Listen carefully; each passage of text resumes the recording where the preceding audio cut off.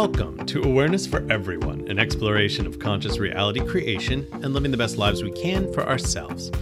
I am MJ Bleehart, writer, blogger, editor, and 21st century philosopher. This is episode 128, No Plan Survives Contact with the Enemy. 30 years ago, I started to play at medieval rapier combat, also known as fencing, but we're not talking strip fencing where you're wearing the whites and quickly jumping up and down a strip trying to hit each other with lightweight swords. No. This is medieval fencing combat. The blades are heavier. We tend to use more than one weapon at a time. My favorite form to fight with is referred to by us as case of rapier, as in there's a sword in my right hand and there's a sword in my left hand.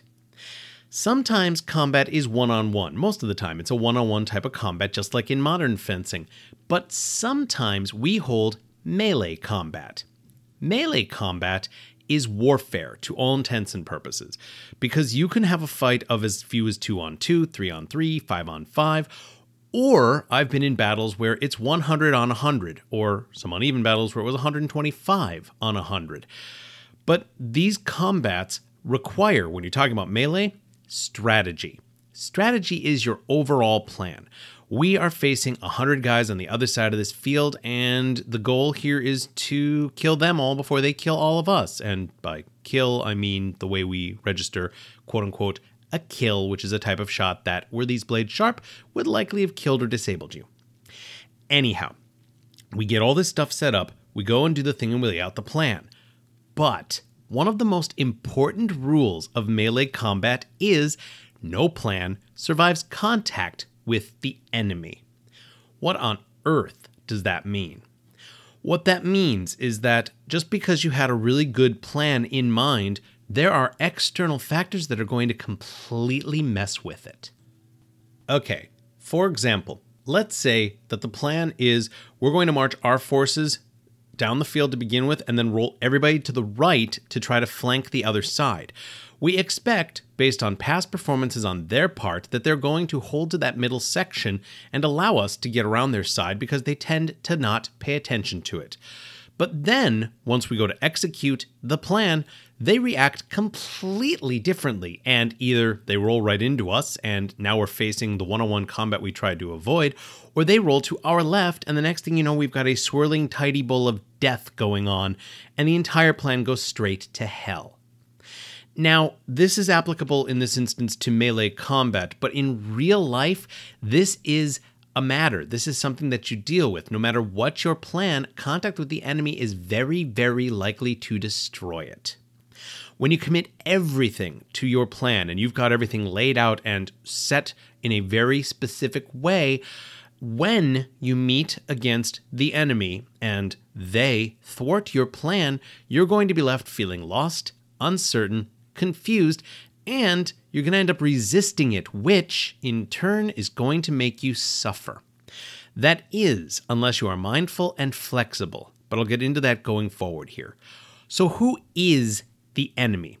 Now, when it comes to combat on the field, it's really obvious who the enemy is on the fencing field. It's the guys on the other side that have red tape on their masks instead of blue, or in some instances, green tape instead of purple. It all depends on which side we're on. And just FYI, when I say guys, I mean it in a gender-neutral term of people. I apologize if anybody's offended by that, but it's an old habit of mine to just say guys when I'm referring to a group of people. I am not gendering anybody here. And in our combat, it's men, women, and non-binaries out there fighting one another. There is no distinction made. Anyhow, in that instance, we know who the enemy is. But when it comes to your life and when it comes to the plans you make for the things that you're going to do, the enemy is going to take any number of forms, both tangible and intangible. What it comes down to is the enemy is the thing over which you have no control whatsoever. This includes but is not limited to the weather, other people, traffic, natural and unnatural disasters, unplanned expenses, medical issues, the thoughts, feelings, and emotions of other people, and their actions and intentions. You and I have zero control over these things, none whatsoever. And when it comes up against the plan that you've made, it can be infuriating when these things interfere with it. Before you know it, your plan hasn't survived contact with the enemy and you're now faced with a completely wrecked plan, which in turn can drive you to go, well, that's just great. What the hell did I do all that for? This is where we get into mindfulness and awareness and how they can impact your plan. When you create a plan, executing it is not the end. And that's the problem a lot of people run into with plans. They set up their plan. They have everything figured out to the most minute detail.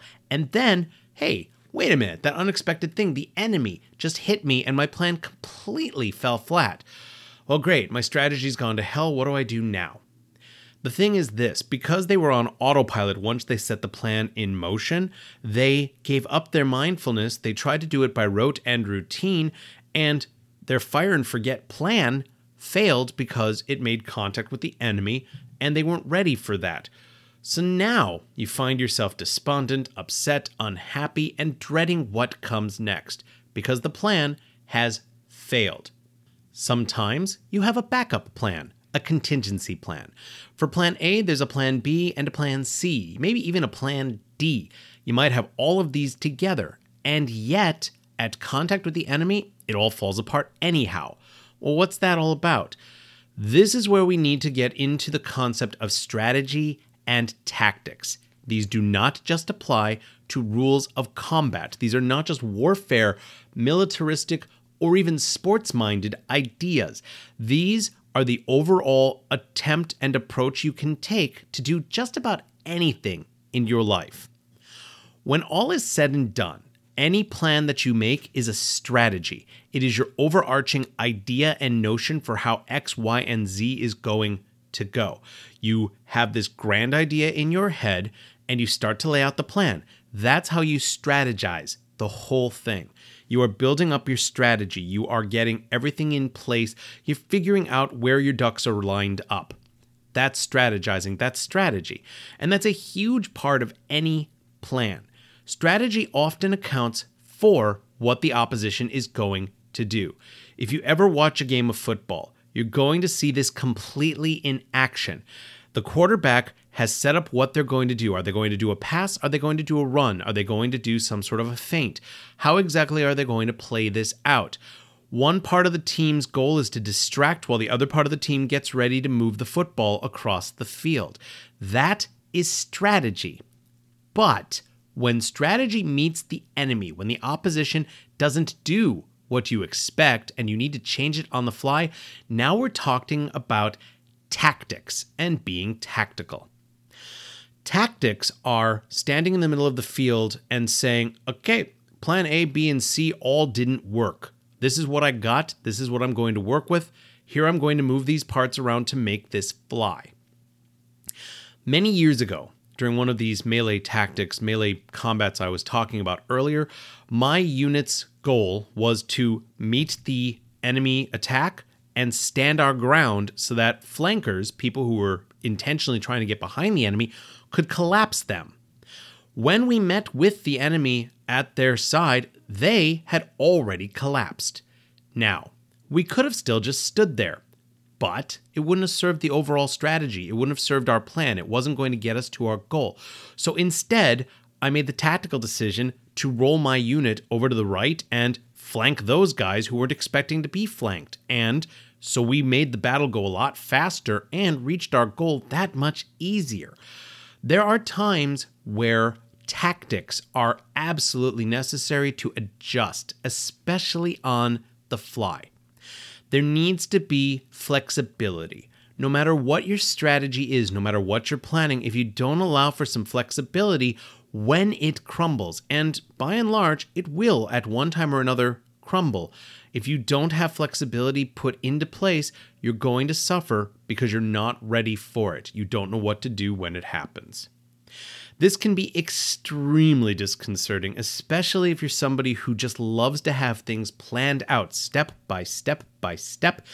And then you meet the enemy and it all goes straight to hell. What was that? That wasn't my plan at all. It didn't survive contact with the enemy. Well, that's where tactics come into play. Knowing that you have an option, knowing that at the last second you can go, okay, that collapsed. let me see what I've still got here and build a new plan. Maybe I can salvage my plan. Maybe I need to alter my plan. Or in some instances, maybe I can come up with an even better plan right now on the fly, tactically, that's better than what I started with.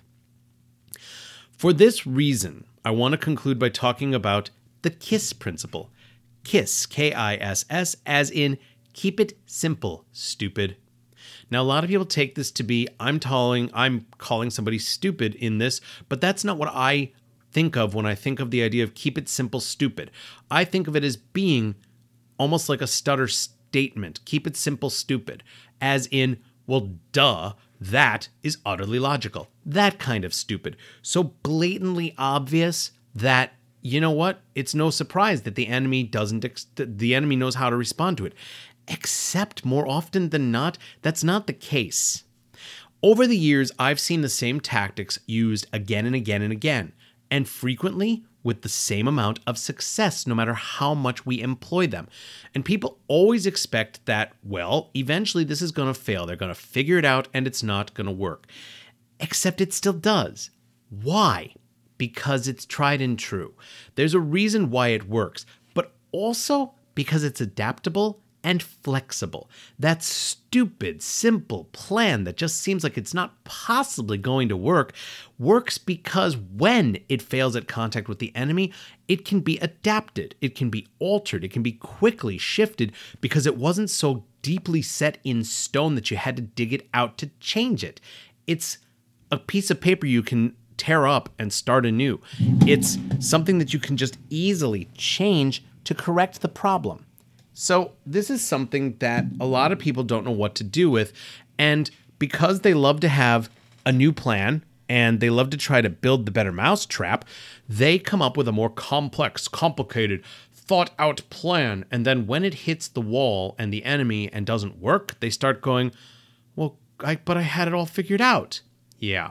You think you did, but you were so rigid in what you set down that you had no room for the flexibility you needed. You weren't mindful of what you were doing, so there was no adaptability. You couldn't shift your tactic, and you weren't able to handle the variation that occurred. You didn't have another way to go. And that's the thing. Because no plan will survive contact with the enemy, remaining flexible and having adaptability and being mindful opens you to make any and all changes that might just crop up at the last second. Okay, to be fair, there are times where the plan goes exactly how you expected it to go.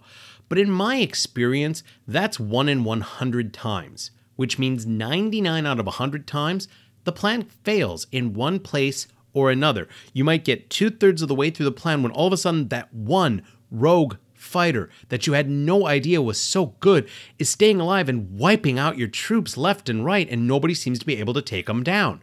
Or they're giving him single combat instead of basically ganging up on him and taking him out.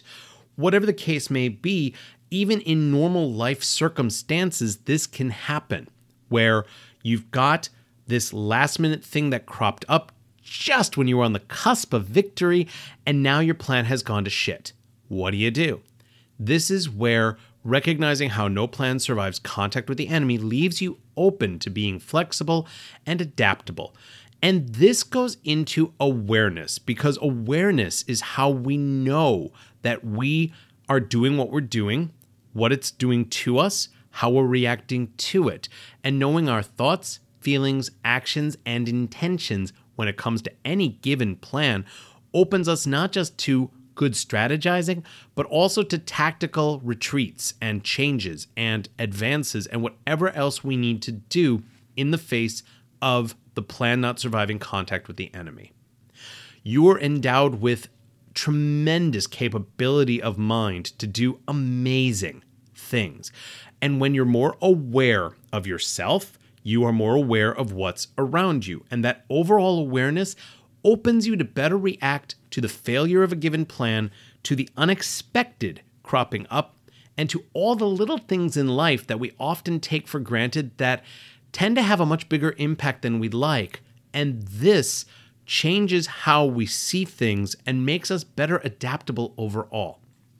by recognizing this and by knowing that no plan is going to survive contact with the enemy, no matter how great or small, we more open ourselves to being adaptable, to being able to handle whatever life throws at us, and as such, being in a better place to find and or create the things we most desire to make our lives as awesome an experience as possible.